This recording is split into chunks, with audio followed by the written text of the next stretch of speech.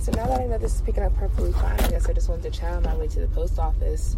And oh God, stop. And talk about patterns. But really the pattern of speaking your spirituality as fact.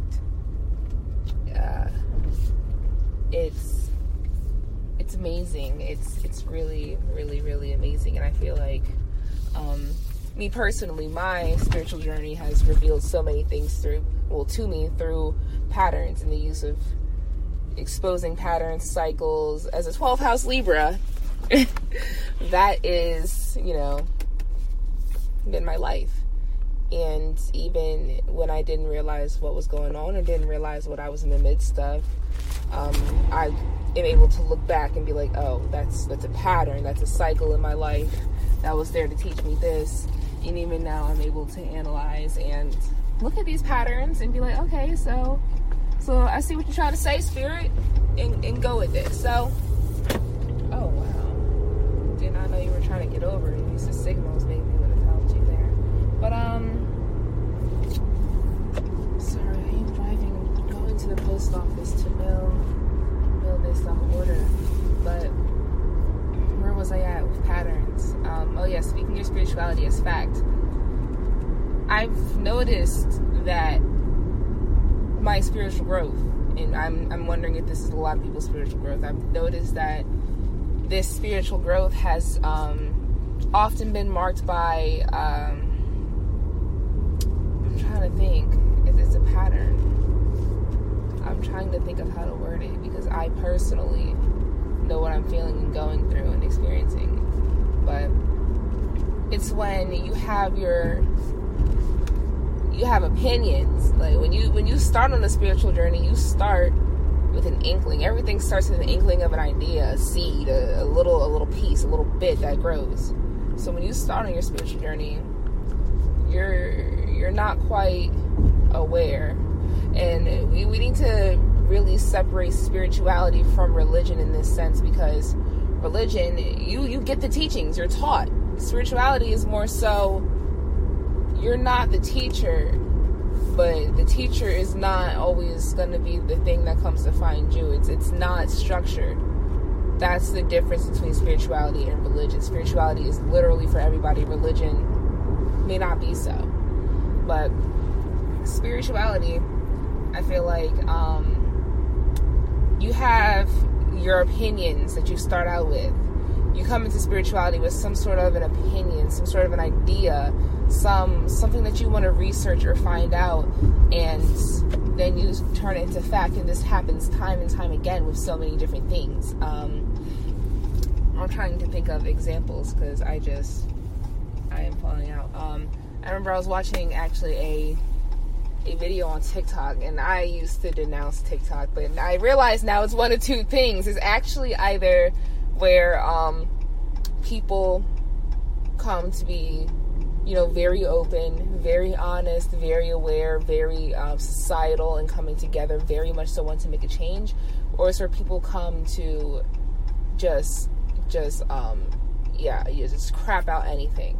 And you get one or two people. It's either the best or the worst thing, to be honest with you, but it is a great platform to be open and honest. And I think that's such a great thing, because it's like, I can't begin to explain TikTok. It's like Twitter on crack a little bit. But where was I? I was watching a TikTok, and this guy was talking about how depression is not real. And at first I looked at him in that video, and I was kind of like, dang, sir, like,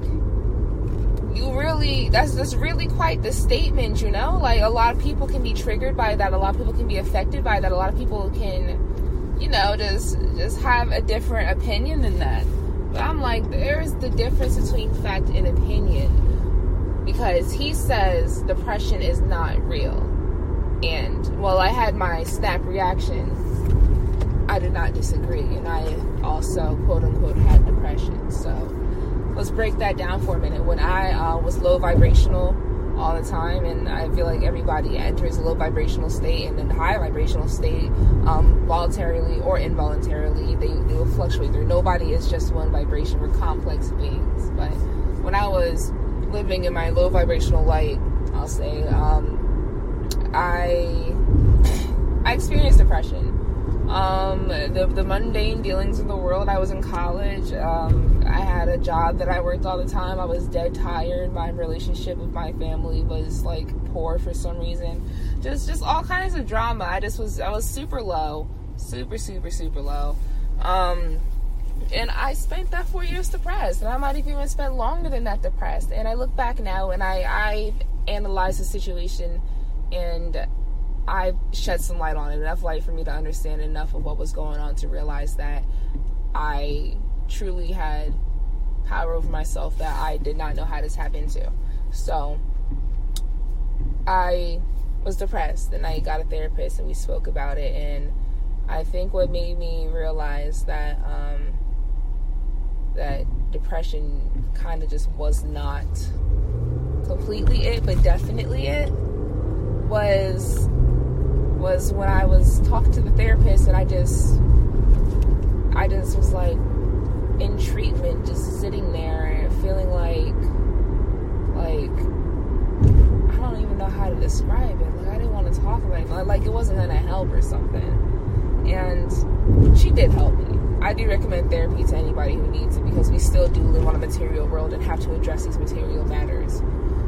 But for me, I was talking to her, and I was like, you're helping me on this level, but there's another level that you cannot touch. And it's not that she doesn't go there on her own or anything. I'm not trying to say that my therapist wasn't a spiritual lady or anything. I don't know if she was or wasn't. I know she was religious, but there is a level to me that I was just like, I know she personally cannot touch and help heal. So there were certain things that I needed help with on a higher level that I was not going to get out of therapy. But I gave it its mundane level of depression and everything.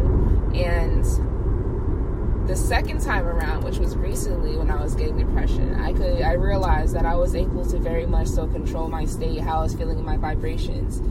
But I eventually collapsed and caved in a little bit repeatedly.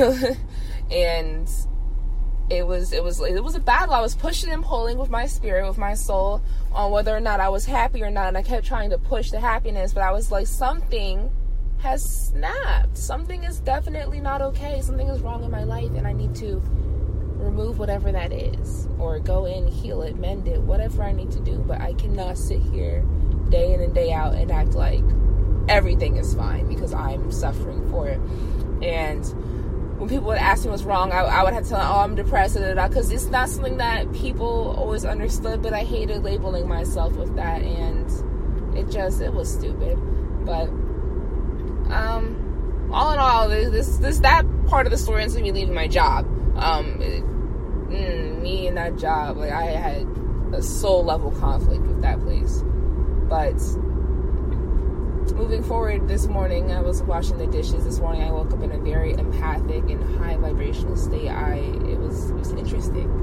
But I was doing the dishes, and I was like, my spiritual journey has been so far me marking certain things as fact instead of opinion. And I know depression is not real, but I bring that statement, I bring my truth, I bring that fact to the public light, and it's stated as an opinion, it's stated as a lie, it's stated as so much other stuff, but spiritually that it's fact. And when you are on a spiritual journey and you are growing and you are seeing the light, seeking the light, seeing the divine in everything, you will come across these encounters where you know the truth.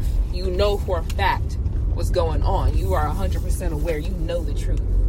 But you cannot present it to everybody because they do not see it that way. They are not open to it that way. They are not going to grasp it that way. You'll be able to tell And it's not for you to go in and pry open the eyes of others. It's not for you to go in and just try to enlighten people. It's for you to be there to speak to. It's for you to be there to be a truth soldier on the matter, if you will. It's for you to be there to enlighten the people if they seek it. You are not to shine a light in the eyes of people who have been standing around in the dark. That hurts. But if they, walk into the light themselves, what do? They blink a little bit. They shut their eyes when they feel they need to. They, get a little scared here and there, and their eyes get a little irritated. But eventually they open their eyes and they walk around and they see the light. That's what happens when you wake up. The light kind of hurts. You shy away from it. You want to sleep in some more. But that's what happens when you wake up. It's not all easy, but once you're up and once you're moving, it's not hard at all. It's very doable. So, yeah.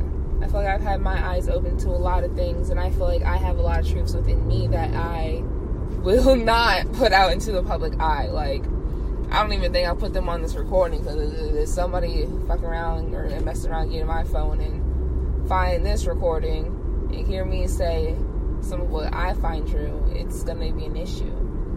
But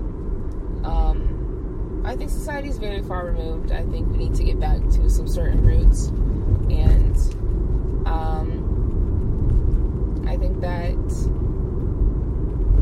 people who understand, see, and walk with the truth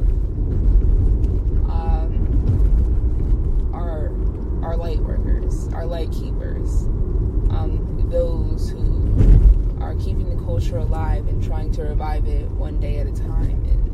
And it's not our battle to go in and fight those who are sleeping and wake them up and shake them awake, but it is simply our battle to wake up and go into the family room, commune, talk, and allow those who wake up to join the conversation. We need to get back to that family energy. That's what our job is. That's the job of the light workers. We are here to hold this world together, do a certain work, and energetically, I believe that we all have this within us. We all can do this. It's just a matter of whether or not we choose to. So, that being said, decide whether or not you're awake. If you wake up, that's great. If you don't, that's also okay. I'm lost. I'm going to turn in here and try to find my post office. But, yeah, that's what I had to get off my chest, and I hope that it meant something to you if you hear this, but it's in my voice memo. So ask yourself how you did hear this. Because I might start a podcast. I'm definitely thinking about it. Live is a little bit intense for me, but I think if I were to release a podcast, it wouldn't be too bad. Tammy said something about podcasts before, and while I have a problem with live and doing face stuff, I think podcast would really work because I like to talk it on this. So.